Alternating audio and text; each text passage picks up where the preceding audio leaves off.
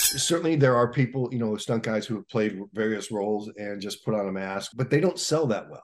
The basic studio exec, legal, business affairs, publicity, yeah, just put a mask on a stuntman. Well, that's spoken by men and women who could never do it themselves, who have no concept of what it means to do that. It's like somebody who's never had sex going, oh yeah. All you do is, oh really? Yeah, yeah, okay. Well, why don't you try it one time, motherfucker, and then we'll see what you do.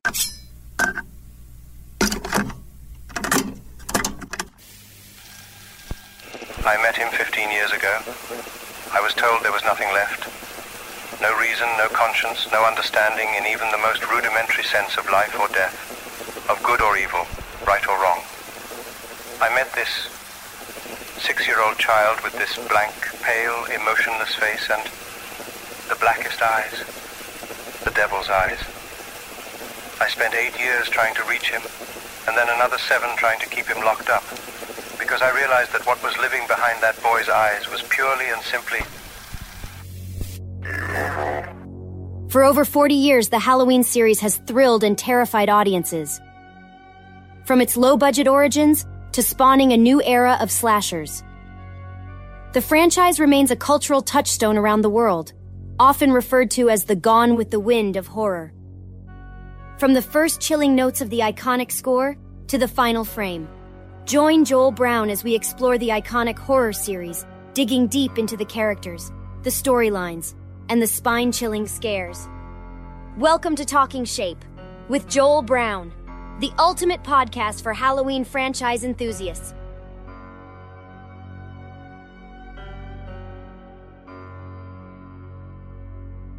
My next guest is an actor, stunt double, and stunt performer with a list of credits spanning over 30 plus years, and he now holds the distinction of playing the Shape Michael Myers the most times than any other actor or predecessor. It's a huge welcome to James Jude Courtney. Hello. What's up, man? Good to be here. Oh, it's great to have you on the show. Now, in doing a bit of research, you had a epiphany that you were going to be an actor or in show business. Can you go back to that time when that epiphany happened? Was it a visual thing or just a thought? What happened? No, it was a knowing. It was in fourth grade. I had several epiphanies in fourth grade for some reason. Fourth grade is in the United States is when you can start playing contact football. Fourth grade is when, there's a lot of things that happen in fourth grade. You're 10 years old, and the epiphanies I had, I somehow figured out reincarnation. I had no idea. I figured out that I'd be an older man, marry a younger woman later in life. That's happening now. And I just had this epiphany. It was just a download. I'm going to make movies. I'm going to make movies for a living. So, and I didn't put up posters and dream about it. Because it's a knowing. It's like, this is my path. So I picked up my father's 1950s era Kodak tri-lens 8mm camera in the fifth grade, and every school project, anything I could think of doing, I was making movies. Little, really, really, really bad, but they were movies. And my dad had a little moviola editor, and I would edit, and my mom was my first cameraman, and my brothers were my first actors. And so for me, I consider myself a filmmaker. I went to Los Angeles. I mean, I couldn't afford, back in the 70s when I was going to college, the only real film schools were NYU, UCLA, and Southern Cal. And that was way out of my reach financially.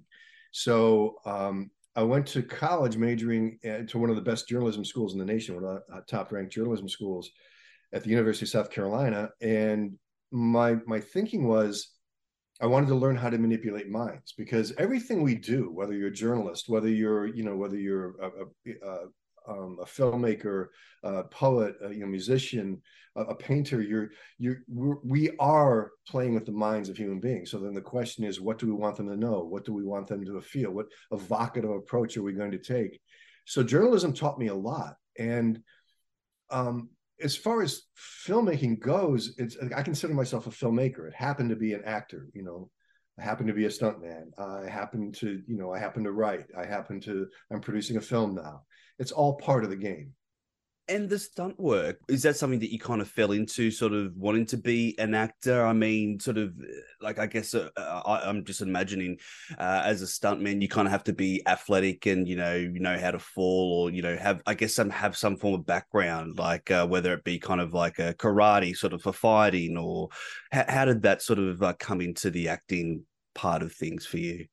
Well, I had a coach who I met when I did a play called Requiem for Heavyweight. It's a Rod Serling play. Ran for 9 weeks in Long Beach. It went to Broadway for one night, open and closed. But it was a great experience, and got my first agent out of that. And Ron Ray was his name. Ray Roberts, I think, is the name he used when he worked in the movie industry. But he was a lecturer and a coach at the Royal Academy of Dramatic Art. Took a liking to me. He started working with me privately. He got me an audition for the Adventures of Conan, the live Conan show at the Universal Studios tour. It was a beautiful multi-million-dollar set, fire-breathing dragon. I fought with double swords. I did a high fall, but I'd never tended to do stunts. My intention was to go out to. I finally moved out at 25 to Los Angeles. My intention was to be a huge star by 28. Tell the studios what I was going to do by 30, and be right at the top of the food chain by 35. It's not exactly the way it went. So, but he got me this audition, and I was like, I don't know if I want to do it. But I'd done martial arts from 7th grade. I boxed a little, I boxed, martial arts, played football, played basketball. I have 6 younger brothers. We're all, very athletic, and now the next generation are state and national champion athletes. And, so athletics was, a very natural thing. So I went to the audition for the live show. Got a part as double swordsman. Then I was elevated to the lead bad guy role, who did a 20-foot high fall into a flaming pit, and that was just fun. So back in the day, back in the 70s and 80s, I mean the 80s and even the 90s, somebody who does what I do was neither fish nor fowl.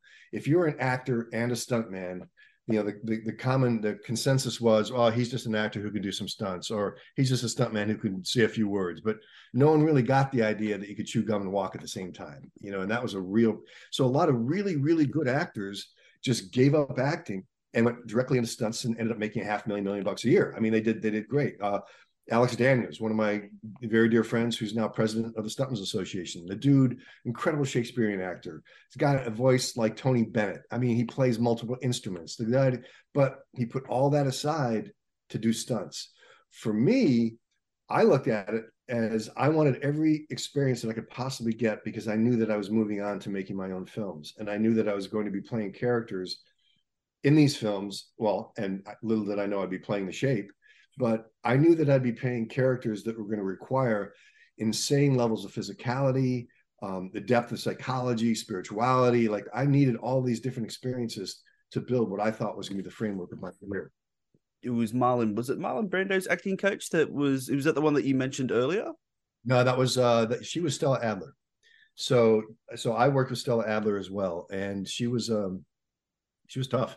She was good. She it was very, very difficult to study with her to get in.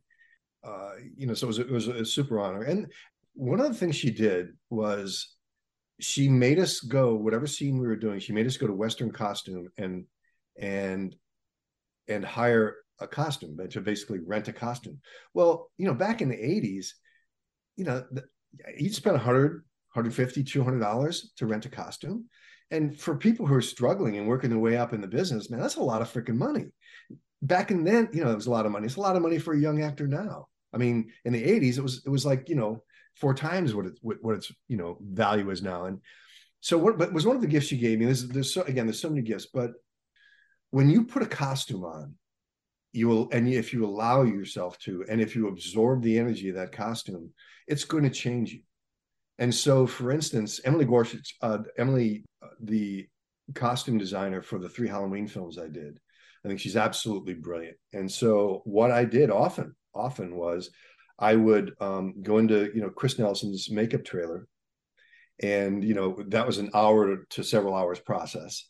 Chris and I had our own rhythm. Chris would always introduce, he would look at this call sheet for the night before, decide what music we're going to listen to. We have very similar taste. Both of us consider David Bowie our number one art influence.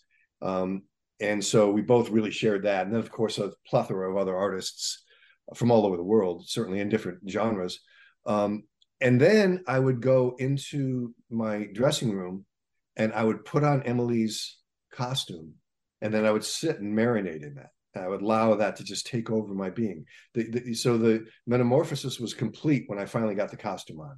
The metamorphosis started with Chris in the trailer, in special effects makeup.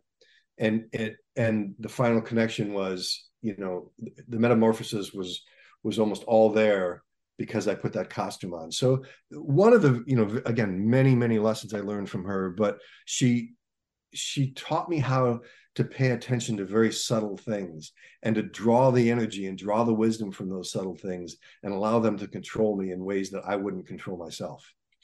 That's a great transition to the next question I had, because I have Christopher Nelson here. You obviously sort of mentioned that you sort of gelled really well. Obviously, he was the special effects guy. He created the mask, and I guess you sort of mentioned it was like a spiritual sort of thing where you would turn into the character. Now, a lot of guys maybe in the past just thought it was just putting on a mask and stepping on a line here and doing what they need to do, but you really sort of took it on as like, you need to become this character, and you study a particular type of. I'm trying to think of what you studied, like the spiritual side of it. I think you mentioned it in a previous interview. Well, actually, this is the confluence of a lifetime of experience.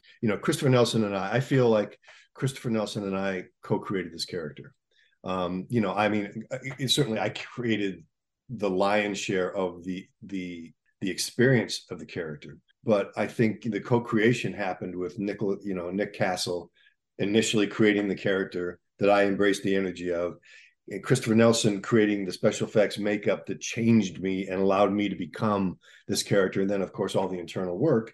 And the internal work is, decades of studying as an actor, decades of spiritual work, psychological work, traveling to South America and doing cleansing rituals for 3 weeks in the Andes before I went to the jungles to do ayahuasca.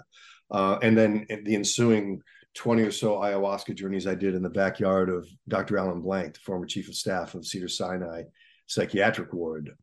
I've done iboga with African shaman. I've done peyote with North American First Nations shaman. I've worked with Cuban shaman.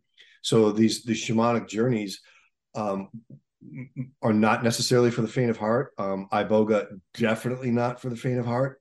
Like, strap your ass in, buddy, because it's going to be a 2-day journey, and it's not going to be pleasant. So, that kind of work. Then my first film, Freeway Maniac, my still very good friend Paul Winters directed that film, wrote and directed it, and we had no idea what we're doing. We never made a film. We had no idea how to make a film. We just freaking did it. And for that reason, I'm grateful for Paul. Well, Paul arranged for us, he and I, to stay in a psychiatric ward for in a lockdown ward for a weekend. And these are with psychopathic killers, paranoid schizophrenics. But these guys have been in there for 15, 20, 25 years. They're all doing the Thorazine shuffle. You know what I mean? They're absolutely harmless. But they were candid, and I could get into their psyches, and then the psychologist would help me, understand it. Then as far as movement goes, I've done several different martial arts, but the art that informed the movement of this character the most is Aikido. Because Aikido, you don't lift up your feet, you don't kick, your feet are very, very much like a whirling dervish, like the Sufi master whirling dervishes. It's very circular and flowing. The hara, which is 2 inches below your belly button, is like a gyroscope. You maintain constant balance and fluidity. And so the object of the way I moved as the shape was that fluidity, that balance, that smooth. And when they tried to find someone to play the shape, the flashback shape in Halloween Kills, they looked at over 200 people, couldn't find anybody to move like me. It just so happened that Aaron Armstrong, who was the stunt coordinator on Halloween Kills, had also practiced. He's a kung fu guy, but he had also done, like myself, 10 or 15 years of Aikido, in addition to all the other arts. So when we sat down and talked about it, I didn't even have to show him. I just told him how I moved, and boom, he picked it up.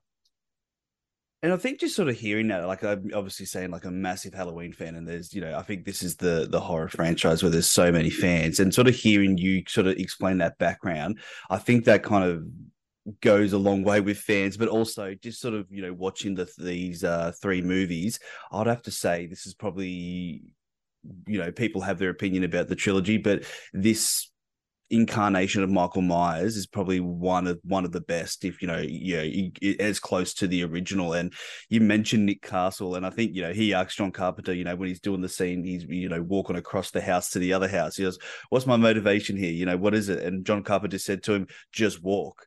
Like, so I'm not sure if you had did you have this sort of really in-depth conversation with Nick Castle, or who's just like, "Oh, I was just told to walk"? Nick and I have never talked about the character ever. I met him 3 weeks in. The caveat, Nick is very flippant about that. I'll add a caveat to that. Look at his filmography. Look at what he's written. Look at what he's directed. Look at what he's created. Look at him as a musician. Look at him as, all the things he does, he didn't just walk. A talented artist will take nothing and make something out of it. That's what Nick Castle did. Nick Castle took what Deborah Hill and John Carpenter wrote. He took what he saw happening around him. He took what he felt as the character, and he imbued it with something naturally. It's just something an artist does. So, I'm gonna call bullshit on I just walked, and secondly, I think the way I captured it was there was a great old character actor named Ted Knight. I just moved out to Los Angeles. I was waiting on tables. I only had to wait on tables a few years, which I was very blessed. I was lucky to hit pretty quickly. And I'm grateful for the experience of being a server. I think everybody should be a server, frankly. But I was waiting on this dashing 65-year-old man walks in with this 20-something, ingenue. And I was like, "Whoa, you got it going on, man. Right on, dog," And he said, "You're an actor." I went, "How do you know?" He goes, I can tell. He goes, "Sit down." I can't sit down, He goes, "Well, stand here and talk to me." And we talked about acting. And one of the things, the greatest gift I think probably anybody ever gave me as an actor was, he said, "Learn to emulate. Emulate the bartender. Emulate the guy walking down the street. Emulate your mother. Emulate everybody.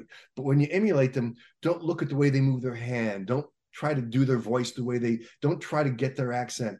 Reach inside their soul. And if you can grab their soul, you will naturally do everything the way they do it." And so I practiced that. It's a very spiritual experience. So when I was called to go down to Charleston to be put on tape, I watched it's 1978 Halloween one time. And there's a scene where Nick Castle is going camera left to camera right in a backyard. All he's doing is walking as the shape. And I went, I got it. Whatever he created, I got it. So then from that point forward, I didn't think about the way I was going to move. I didn't practice. I didn't look in the mirror. I never gave it a second thought because I knew I had grasped what he did, and it was inside me. And once it was inside me, then I was going to let it have to filter through all these years of all this life experience that I've had, which was going to create the shape through James Jude Courtney.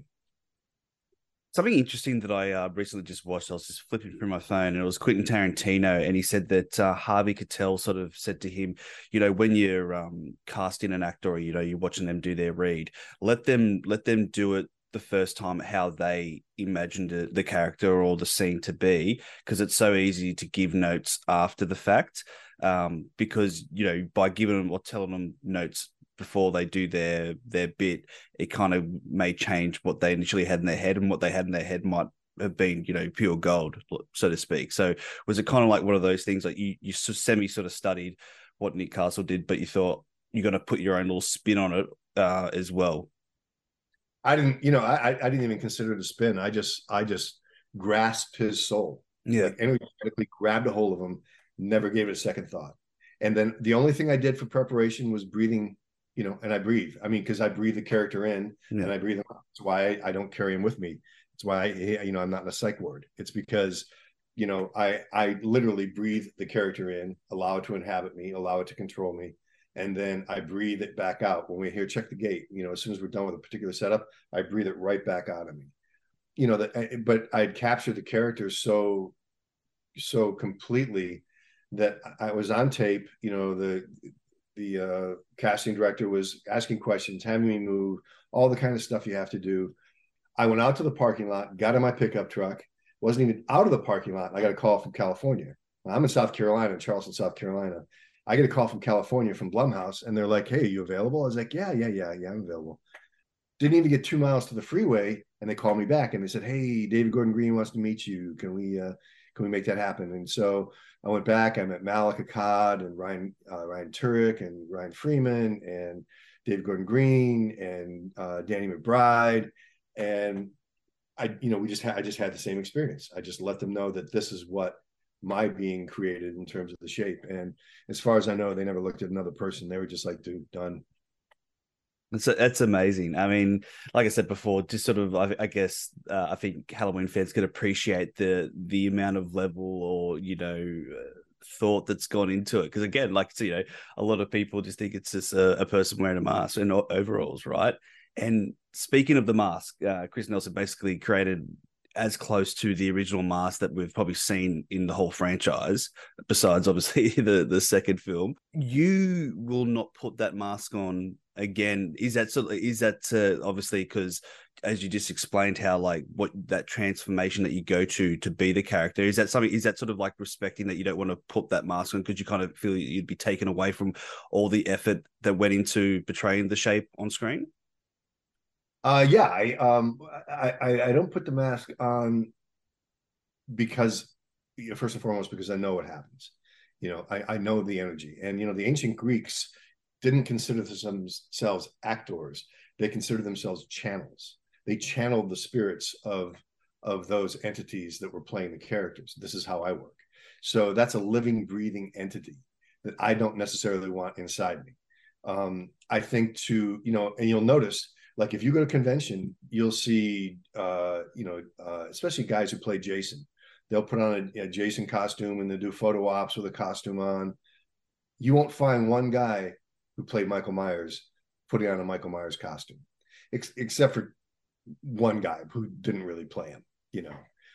Tony Moran. I mean, he was in one scene, but you'll notice that everybody who has actually played the character and has respect for the character, we don't even do that. None of us will put that on and do photo ops. It's a fact. So, for me, it's out of respect for the character. It's out of respect for the work that we all created. And, frankly, for me, the other guys who want to go into costumes, whatever the characters they played and whatever movies they played, man, do what you want to do. That's you. For me, it would take a character that I greatly revered and that I poured my heart and soul into, and make it turn it into a clown in a sideshow.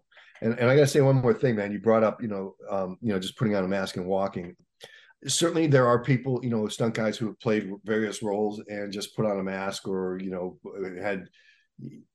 but they don't sell that well.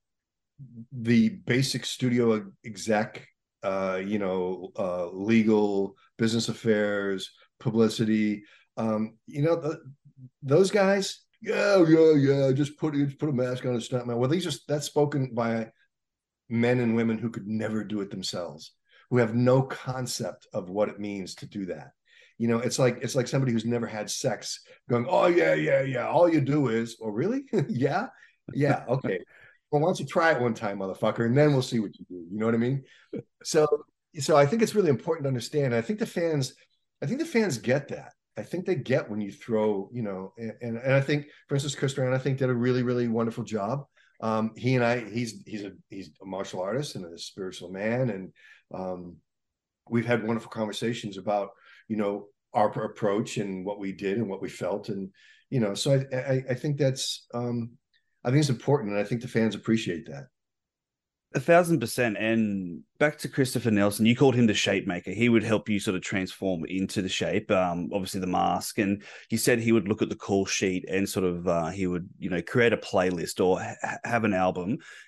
Off the top of your head, can you remember coming in to work one day? What was playing? What was the album, or what was the vibe, the tunes that were playing? It wasn't playing. What happened was I would sit down, everything would be readied for me, and then he'd go over and he'd hit play, and then the work would start. I avoided listening to Dark Star for a very, very long time. I'm not a fan of anybody or anything, but I felt a personal relationship with David Bowie and what he had created, with all his art, with everything that he did, and I just knew that it wasn't. And I have all of his albums, and I've been following him since I was a kid. I just wasn't ready to hear that album, and if I'm remembering correctly, he played that album for me. It was a pivotal. I think it was the death scene, and but anyways, it was a very, very powerful scene. I tend to lose consciousness when I'm in that moment when Chris and I are creating. Yeah, sometimes we have great conversations, sometimes we laugh, but Chris is a wonderful collaborator. He's a really kind, gentle, funny, insanely talented, batshit crazy guy, and so we had a lot of fun, but it's also really serious.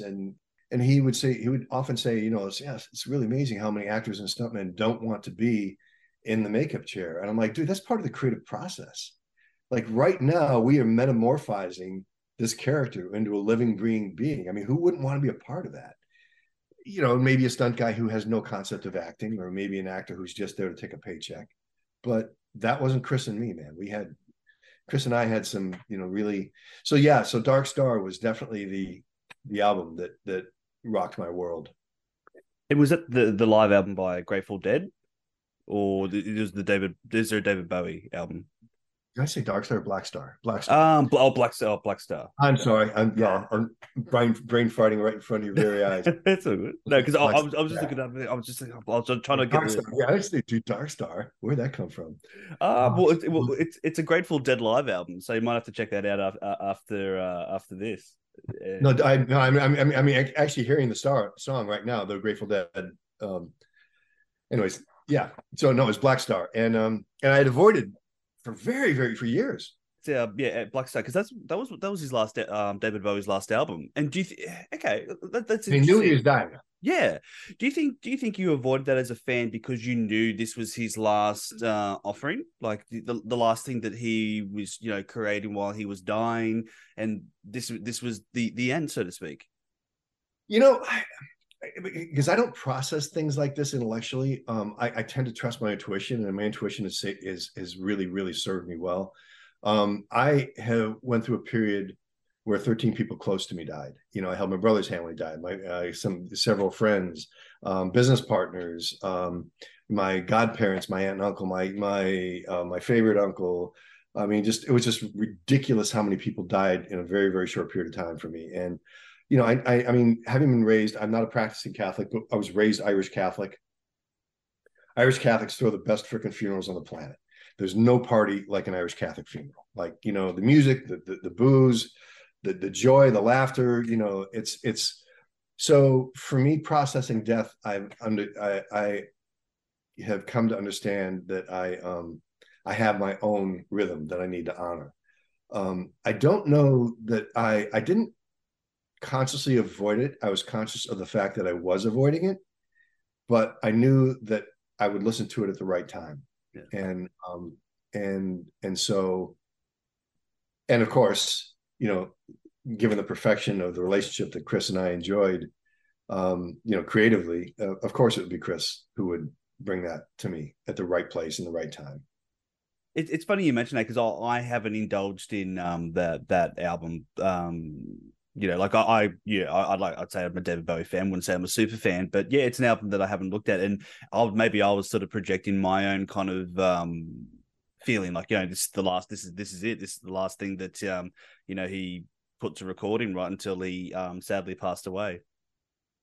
Yeah, he was definitely saying goodbye, and he was definitely leaving the world with. I mean, the man was insanely well read. Incredibly well read, and I've heard people call him a nihilist, and put all these labels on David Bowie. You can't do that. You can't do that to a mind like his. His mind was so expansive. His his knowledge and awareness, and again, his musical influences. Like if you listen to his music, you can hear he's very unabashed about his influences. He's very unabashed about the authors that he was moved by. And so I think he was very, very clear with what he was leaving the world. And a great artist like that, there's never a good time to check out, man.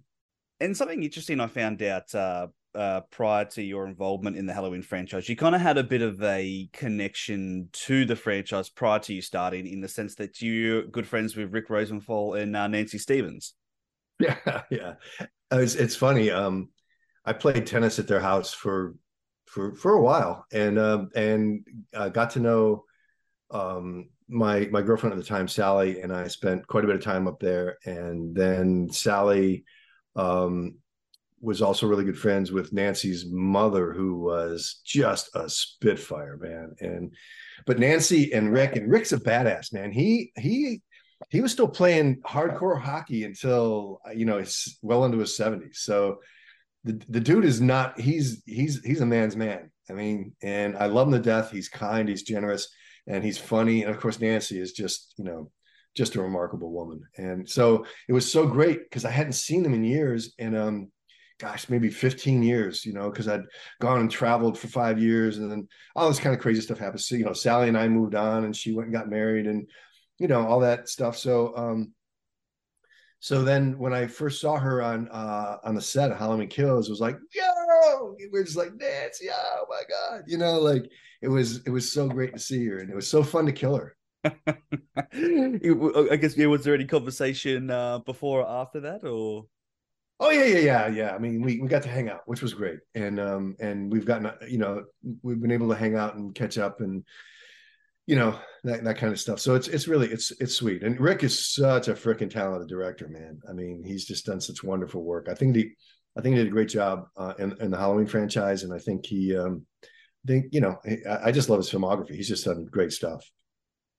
Now, you mentioned before about not, most Michael Myers people who portrayed him not wearing the mask at sort of conventions or things like that. Now, what about, let's say, if there was a continuation within the storyline and trilogy that you were involved with, or if there was a reboot, would you don the mask again, or do you see yourself sort of staying loyal to David Gordon Green and that set of people, and wouldn't do that unless they were involved in some capacity? It'd be hard. It'd be hard to duplicate or replicate, duplicate, or even come close to what David Gordon Green created, and Danny, and it was the confluence of all the things coming together. Now, would it be possible that another really wonderful director and some really wonderful writers would want to take it someplace, and we're still in the time frame where they're going to use? I mean, because remember, David Gordon Green, when the stunt coordinator for Halloween 2018 read the script, he called David and he called Malik Akkad and said, "Hey guys, the script is way different than anything that's been done before. Whoever plays the shape is going to have really deep acting chops and be a very good stuntman." And David Gordon Green said, "Okay, well, he's got to be 6'3", 200 pounds, and he's got to be in his 60s. Who do you know?" So, David was very exacting about what he wanted in this character, and I happen to fit that, that right into that glove. David is that exacting with every single person in front of that camera. He looks at every picture and looks at the extras and sees who he likes and doesn't like. He's very particular about wardrobe. He's very particular about, he knows what he wants. And then what he creates is he knows what he wants. He gives you that sandbox, and then he lets you rip, man. He just lets you fly. David never directed me. David told me what he needed in terms of blocking, or what, like what the shape, what the scene was about, or what he was looking for. But he never directed me. The only direction he gave me was, he called me after I got cast, and he said, so Jim, so I've been thinking, "Oh, the shape needs to move like a cat." And I was like, "Well, that's crazy because my cat's in my lap right now and I watch him hunt all the time." And he goes, "Okay, well, we got that settled. So what's up, man?" Like, and then it was just, you know, so yeah, it's special. This was lightning in a bottle. And would I be open to it? Yes. Is it likely to happen? No. No.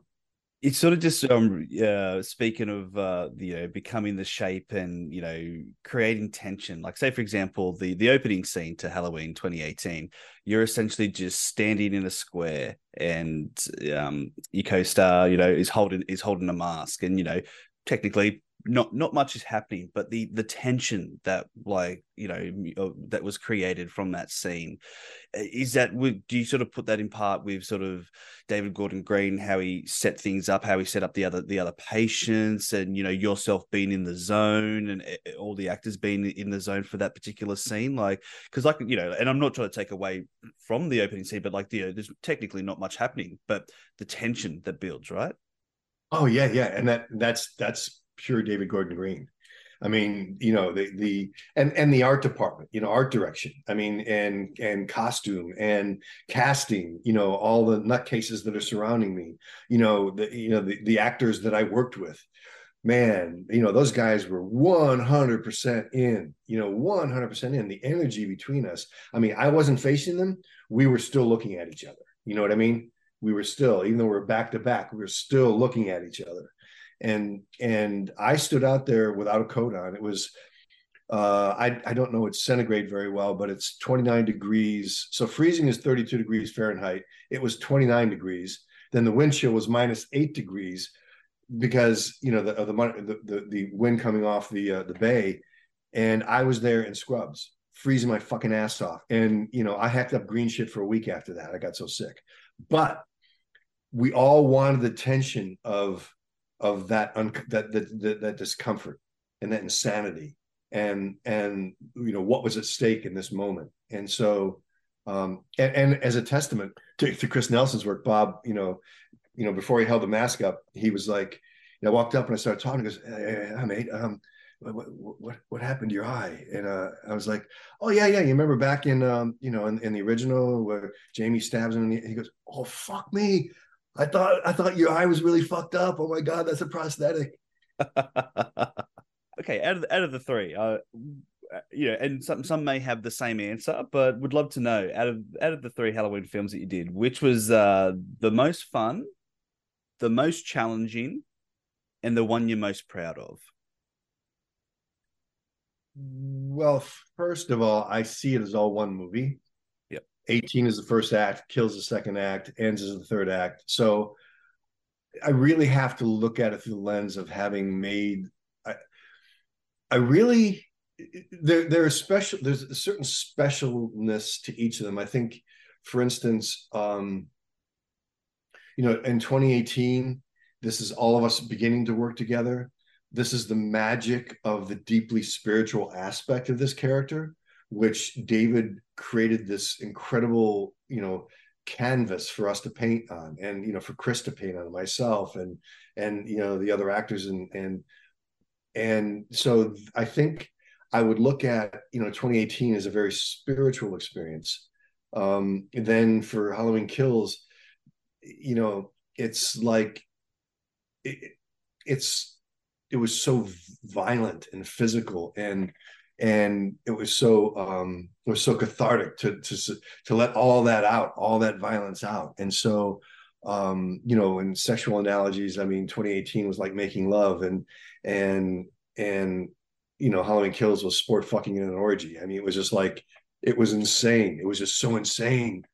And then Halloween Ends, it takes it right back into the spiritual. Jamie, when we shot the finale, which, by the way, hands down my favorite scene, not only my favorite scene to have shot in the movies, but to have shot ever in my career. And she said that was absolutely the same for her. Like, it was like right up there. Like, she'd never done, and she said it was the most powerful thing she's ever experienced in a scene. And I did too. Well, of course it was. She's putting to rest, 40 some odd years of this. And so, when she came over to me, well, actually, I called her over. I got on the set when we were going to shoot the finale, and I called her over. I said, Jamie, let's talk about this. We went beat by beat. We had tears welled in our eyes. And then at a certain point, when Chris is doing special effects makeup on me and they're resetting lights, I held my hand out, and she just stood next to me, holding my hand with her eyes closed for an hour. I have that picture, but I've never posted it because I think it's just for shit. It's just for Jamie and myself. But she held my hand for an hour. And we both went through the emotions as the character of wanting to kill the other person and then wanting to just give up and die. And so it was this teeter-totter, it was a seesaw between us of energy. And the woman is so professional and so 100% locked in, and we exposed so much of ourselves emotionally in that scene. So for me, that I think that we had created another ending, but I think the way David built that up for the finale between Jamie and myself, I think he saw that in the very ending, with how they disposed of the body was the best way to do it. But for me, that scene hands down encapsulates everything that we did in those three films. I absolutely love Halloween Ends. I think out of the three, it's my absolute favorite. But it's for some reason very divisive amongst fans. From your perspective, why do you think that is? For the same reason Season of the Witch was, all right, because and I remember several times on set, David walking on set wearing a Season of the Witch t-shirt. He was not too subtle about the fact that he was going to fuck with people. And I think just like Season of the Witch, David knows that it's going to grow. It's going to become a cult classic. He knows that. He is not the director he is because he's a stupid guy. You know what I mean? He's prescient. He sees things ahead. Think of the prescience of his films. In 2018, I mean, he's dealing with hashtag Me Too and alcoholism and family dynamics. Halloween Kills, he's dealing with mob mentality. We shot that how long before January 6th, before the insurrection? But it showed how regular, decent civilians, decent human beings can just lose their freaking minds in a mob mentality. I mean, he really, he illustrated that so perfectly. I think, Halloween Ends for me, and this is how I characterize it a lot for fans who don't like it. And this is absolutely true. To play American football, to play any football, to play Australian rules, to play anything, the first and foremost thing you've got to do if you have any chance of winning, let alone winning a championship, is you've got to buy into the coach's program. You've got to buy into the coach's program. If you don't like the coach's program, get out of the locker room, man. Go find another coach. Go find another team, because the coach's program is going to make or break your chances. So from that point, now, as an athlete and as an actor, I want to play every snap. I want to be on every down. I want to be in every single play. But if that's not the coach's program, I'm there for the team. I'm there to win that championship. I'm not there for my glory. It's the same thing with making a movie. I was there for the team. I was there for my Halloween family. I was there for Jamie and for Chris and for Ryan Turek and for Malika Akkad and for David and for all the beautiful people, Mike Simmons. I mean, all the people who were putting in this amazing energy into that project and believed in it. I was there for them. So I didn't get to play as much in that game, but I feel like we freaking won. So I'm happy. You can speak on this or not speak on this, or you may not even know. Was the original concept for this trilogy to occur over the one night, or is that just a rumor that's out there? I have never heard that from anybody who would know. Yeah. With Halloween Ends, you're talking about the spiritual side of things, and I'm hoping you might be able to speak to this. When Michael Myers has Corey Cunningham by the throat down in the sewer, is it a transfer of evil, or is it Michael seeing something in Corey that he saw it himself back in 1963 before he killed his sister? In my mythology, there is no evil. All right. Mm-hmm. All right. So that character exists for me in a fifth dimension like in a place outside of duality. There is no right or wrong, black or white, up or down. There's just isness. It's just is. So this character, the way I lived him, is just doing what he is meant to do. This is his design. You don't criticize a cat for playing with a mouse and then killing him. It's what cats do. Yeah. Michael Myers, the shape is doing what the shape does. Being that both Rowan and myself have had deep spiritual experiences in our lives, have done a lot of plant medicine with spiritual intent. We have very similar perspectives on how we work. That was absolutely an energy transference. The fans can judge what that energy is, but that's all it was. But energy transferences are powerful. We knew what we were doing, and there was absolutely that when we shot that scene. And I think the thing I love and other fans love about Halloween's Ends is, and just in general, I think this is a great way to study film or read books or what have you, is, and especially I think it's more of a horror thing that's happened, is people have been very handheld with this means this or that means that. And I think Halloween's Ends is there's so many different interpretations you could take, from that scene or from the movie in general. Like I sort of took it as, the town of Haddonfield sort of, kind of did turn this kid bad. They kind of shunned him. They turned their back on him, and that was part of the reason why there was a bit of a transformation in with Corey Cunningham. But was that you see that transfer that happened there? Was that always there? Or I just feel like and I think maybe that's why it got a bit lost on some fans, that maybe they weren't handheld enough. It was very kind of open-ended, and it was very kind of John Carpenter-esque. I feel he's say less, show more, if that makes sense. Absolutely. Again, this is classic David Gordon Green. He knew he knows the depth and breadth of the audience. And he understands that certain audience members are going to have a keener awareness of archetypal characters and mythology. And some people are going to be, especially, there is no especially, like there's no age, whether it's a younger audience and an older audience, nuance is lost on a lot of people. And so I think what he did was he layered it, so there are Easter eggs for everybody at every layer, so that there was nuance, and you can go, oh yeah. And if you have a knowledge of mythology, or you have a knowledge of, if you've ever read Joseph Campbell, for instance, then you go, oh, okay, I see what you did there. If you don't know Joseph Campbell, or you don't know, the references that he makes in various places, in terms of mythology or spirituality or psychology, you're still going to be affected by it, because this is why we call characters archetypes. This is why this is why these mythologies exist. So I think David knew that the audience ultimately would either subconsciously or consciously get what he was saying. And then he also knew, based on his Season of the Witch t-shirts, that it was going to take some people 10 or 20 or 30 years to get it. And that's just fine, because that's what great art does. I was just looking at some Impressionist paintings up in Detroit at the Institute of Art up there. And it's so amazing when you study art, when you look at art and you just let it wash over you. And yes, in art, art historian will tell you, if the apple is held this way and the fingers are held this way, then that means this and this. True. But then there's these deeper things that happen in a work of art that only you can really understand in that moment for you.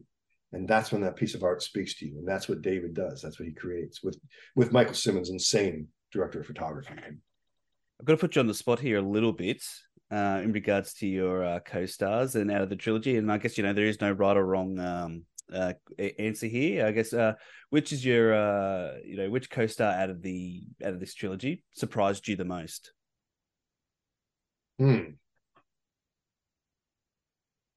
Wow, that's a hard question. Because really,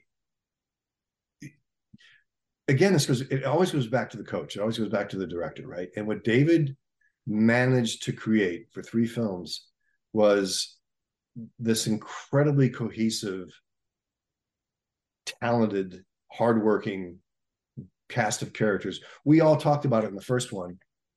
that we felt like we had either been a village together in some past life, or we'd marched in a battle in some past life, or maybe we were a Shakespearean troupe. Who knows? I mean, but it was like, but except there were too many of us to be a Shakespearean troupe. But we all felt like we'd been there before. I think, no, man, because everybody gave what David expected them to give. And here's the deal: like when I even when I went to Los Angeles, when I finally graduated from college, I had way more credits in college than I needed, but I stayed as long as I could because I wanted to absorb anthropology and psychology and all the literature I could and all the film stuff I could, and I just kept absorbing, and then one day I woke up and it's time to graduate. So I went down, applied for graduation, graduated. My brother, myself, and a buddy jumped on motorcycles, toured the United States in motorcycles, ended up in California. I landed in California with the expectation, not the dream, not the hope, the expectation that I was going to do what I'm doing right now, or what I did for a career. I had that same expectation when I walk on a set. I expect that every other actor is going to have their shit tight just like mine. I expect that every stunt person is going to be a very talented athlete. I expect the director is going to know what he's doing. I expect that the cinematographer is going to know what he's doing. And I expect, so I just had these expectations, and they're almost always rewarded, So I have to say, no one surprised me. Everybody was exactly what I thought they were going to be. What about favorite kill out of the trilogy? Dude, that's a rough one. There's so many fun ones, like the bathroom in 2018. That was just so freaking brutal, and it was the first really brutal, So, but in 2018, also the window kill, because, dude, if I were gonna kill somebody, that's how I do it. Get in quiet, boom, done, gone. But the Cameron kill was kind of gratifying. I mean, snapping that little fucker's neck after he was being such a douchebag. He kind of redeemed himself a little bit in kills, though, didn't he? Well, that's a matter of opinion. You mentioned your co-star Jamie Lee Curtis in that final scene that meant so much to the both of you. Is there any other great story that you could share about Jamie Lee Curtis? Because speaking to other people who have played Michael Myers, like Chris Duran said that she's an absolute sweetheart. Like, she was very hands-on, would like help out with certain things. Said sweetheart, but swears like a sailor. Anything that you could share about the now Oscar winner Jamie Lee Curtis? Dude, and Sarah and I were out there, in Los Angeles for the Oscars, and we just had tears streaming down our cheek. I mean, it makes me emotional just thinking about that. That woman freaking deserves it. She is just, she's self-deprecating. She's so highly intelligent. She does not suffer fools gladly. She will not put up with shit, but she also is very matriarchal. She's sort of, this was her brood, you know what I mean? And really clear, really concise, body as fuck, there's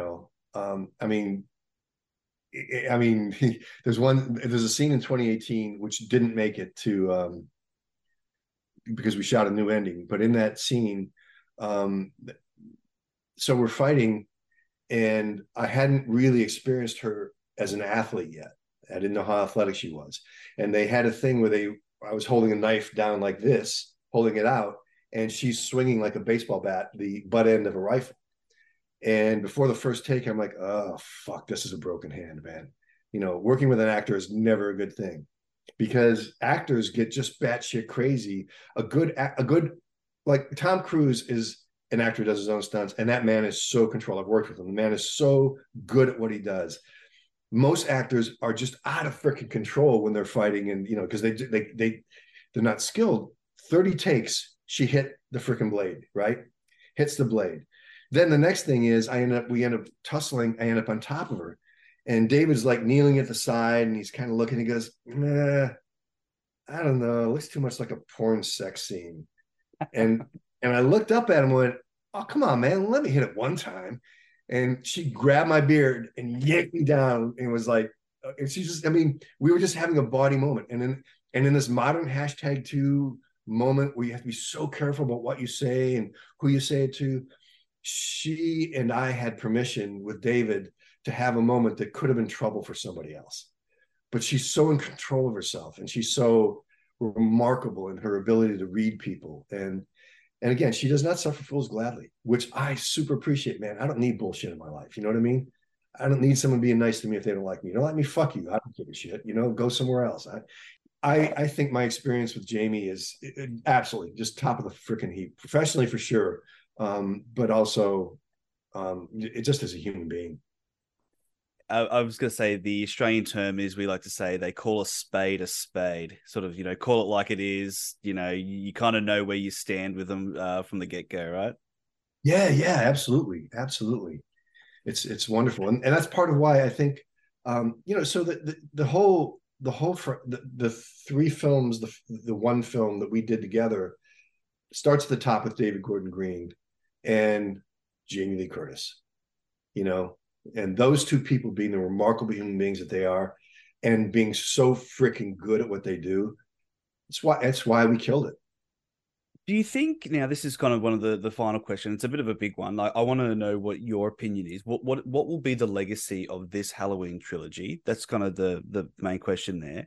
And do you think that the Halloween franchise can only be as successful as it is when it has the likes of a Jamie Lee Curtis and certain people like the John Carpenters in the producing, having this set of core people? Or could you find other people that could take the franchise to greater heights, if that's even possible? Well, Malik, Akkad and Ryan Freeman over at Trancas have a very keen sense of what they have. I mean, if you look at the films previous to ours, they were films of their time, and Rob Zombie, for instance, did what Rob Zombie does. And Rob Zombie was hired to do what Rob Zombie does. Lots of people loved it, So I would submit that, yeah, of course, there are remarkably talented people out there. And if Malik and Ryan ran into the right combination of, director and cinematographer and the right storyline, it's a wonderful series. I think if there we go. There's Ruby. What's up, Ruby? I think I love it. I think absolutely possible, even probable, that they will do something again with some very talented people. I don't see it happening with me. Yeah. But I think, and honestly, who knows what they'd go into, but if they were going to make another film, for instance, they're going to wait another 7 to 10 years or 5, or so it's going to be something different. But I knowing the quality of those guys, so I'm just proud of the fact that, and I use proud, the term pride loosely. I'm not a big fan of pride, but I am a fan of what a team can do when we all come together and love each other and pour our hearts and souls into something and create something beautiful and magical. And I think the legacy of these films is going to be the way they affected people. I mean, I have so many like firefighters, EMTs, cops, emergency room docs. I've talked to guys who have been in firefights in Afghanistan and Iraq, and they're like, dude, body parts flying everywhere, carnage. My boys are wounded, and we go back and watch your movies to decompress. I've had so many people come to me and tell me their personal stories, or write me and tell me their personal stories of just trauma like you would not believe, like horrible trauma. And these films have helped them relieve their trauma. So I think the legacy of these films is going to be so deep and far reaching that you really can't quantify it or even qualify it.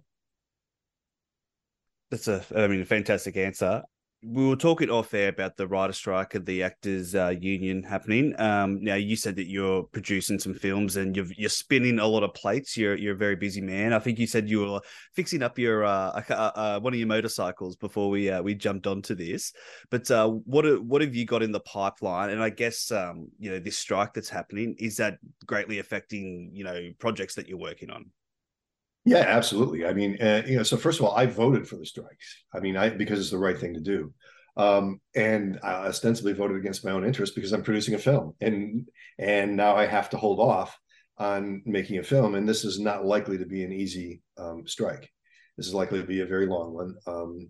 But I think this is a watershed moment, not just with the film industry, but with industry as a whole. Corporations by nature can very easily become psychopathic. In fact, there are quite a few studies that show the probably easiest and number one place to find a psychopath is in the C-suite, and they're called CEOs. Yeah. And these and don't get to the top because they're kind and generous. They get to the top because they're willing to gouge out eyes and cut throats. Well, the sad thing is, when our industry is, you have, these guys making $25 or $50 million a year who want to take a guy who makes $200 a day as an extra, scan his image, and then use that in perpetuity for that $200. It's like they go into the restaurant and they choke out the busboy because he's the guy that makes the least money and he's not worth anything, But they're going to leave the general manager alone because they want their meal. They'll leave the chef alone because they want their meal. But they know this guy's replaceable. Who cares about him? Well, we care. We care because we're all on this boat together. So it's impacted me. I'd be making a film this fall, and I'm not. But I'll stay in touch with my financial people and keep working the deal, and when we're permitted to, and when we can, I'll produce my film, and then I'll produce the next one. And I'm acting in my films, and I've turned down 4 or 5 films since Halloween Kills, because at this stage of the game for me, I don't need to do anything. I don't, I'll always take the money if they want to give it to me. I'll take the work if it's enjoyable, if I think the script is well written, if I believe the director really has a vision and knows what he's doing. Absolutely, man. I love doing what I do, but I'm past the place where I'm going to work on something I don't believe in. And I'm past the place where I'm going to, roll over for a producer or a movie company because I feel lucky to make a movie and get screwed by them. And I think this is where the Screen Actors Guild is right now, and the Writers Guild is like, we're tired of being screwed over. Like, pay us a fair wage, give us a guarantee, let's just do this together. And remember that without us, you guys have nothing. So it's like, the writers build the aircraft.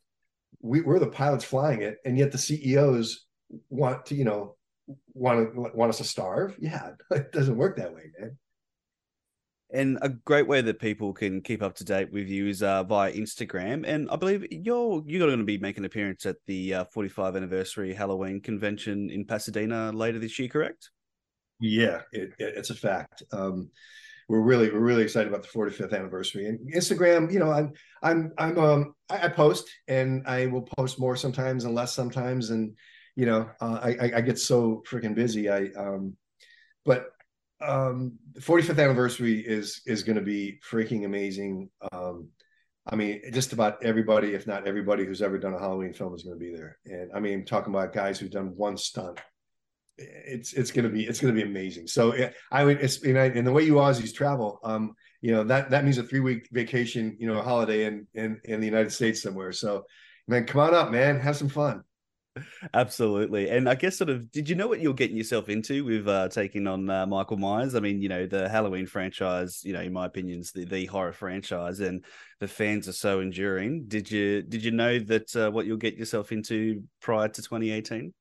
I never thought of it. I mean, the moment I get a call to do a work, so my dad was Special Forces, a combat veteran, and then he was a stock car racer, right? So my dad was very mission oriented, raised 7 boys. They had 27 foster kids from birth till adoption. I mean, my dad was very mission oriented.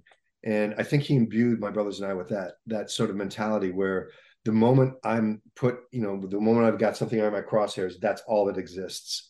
I never thought about, what that meant, or what, or this being an iconic character, or what the fans would think. I never thought about anything. The one thing I wasn't prepared for was the love.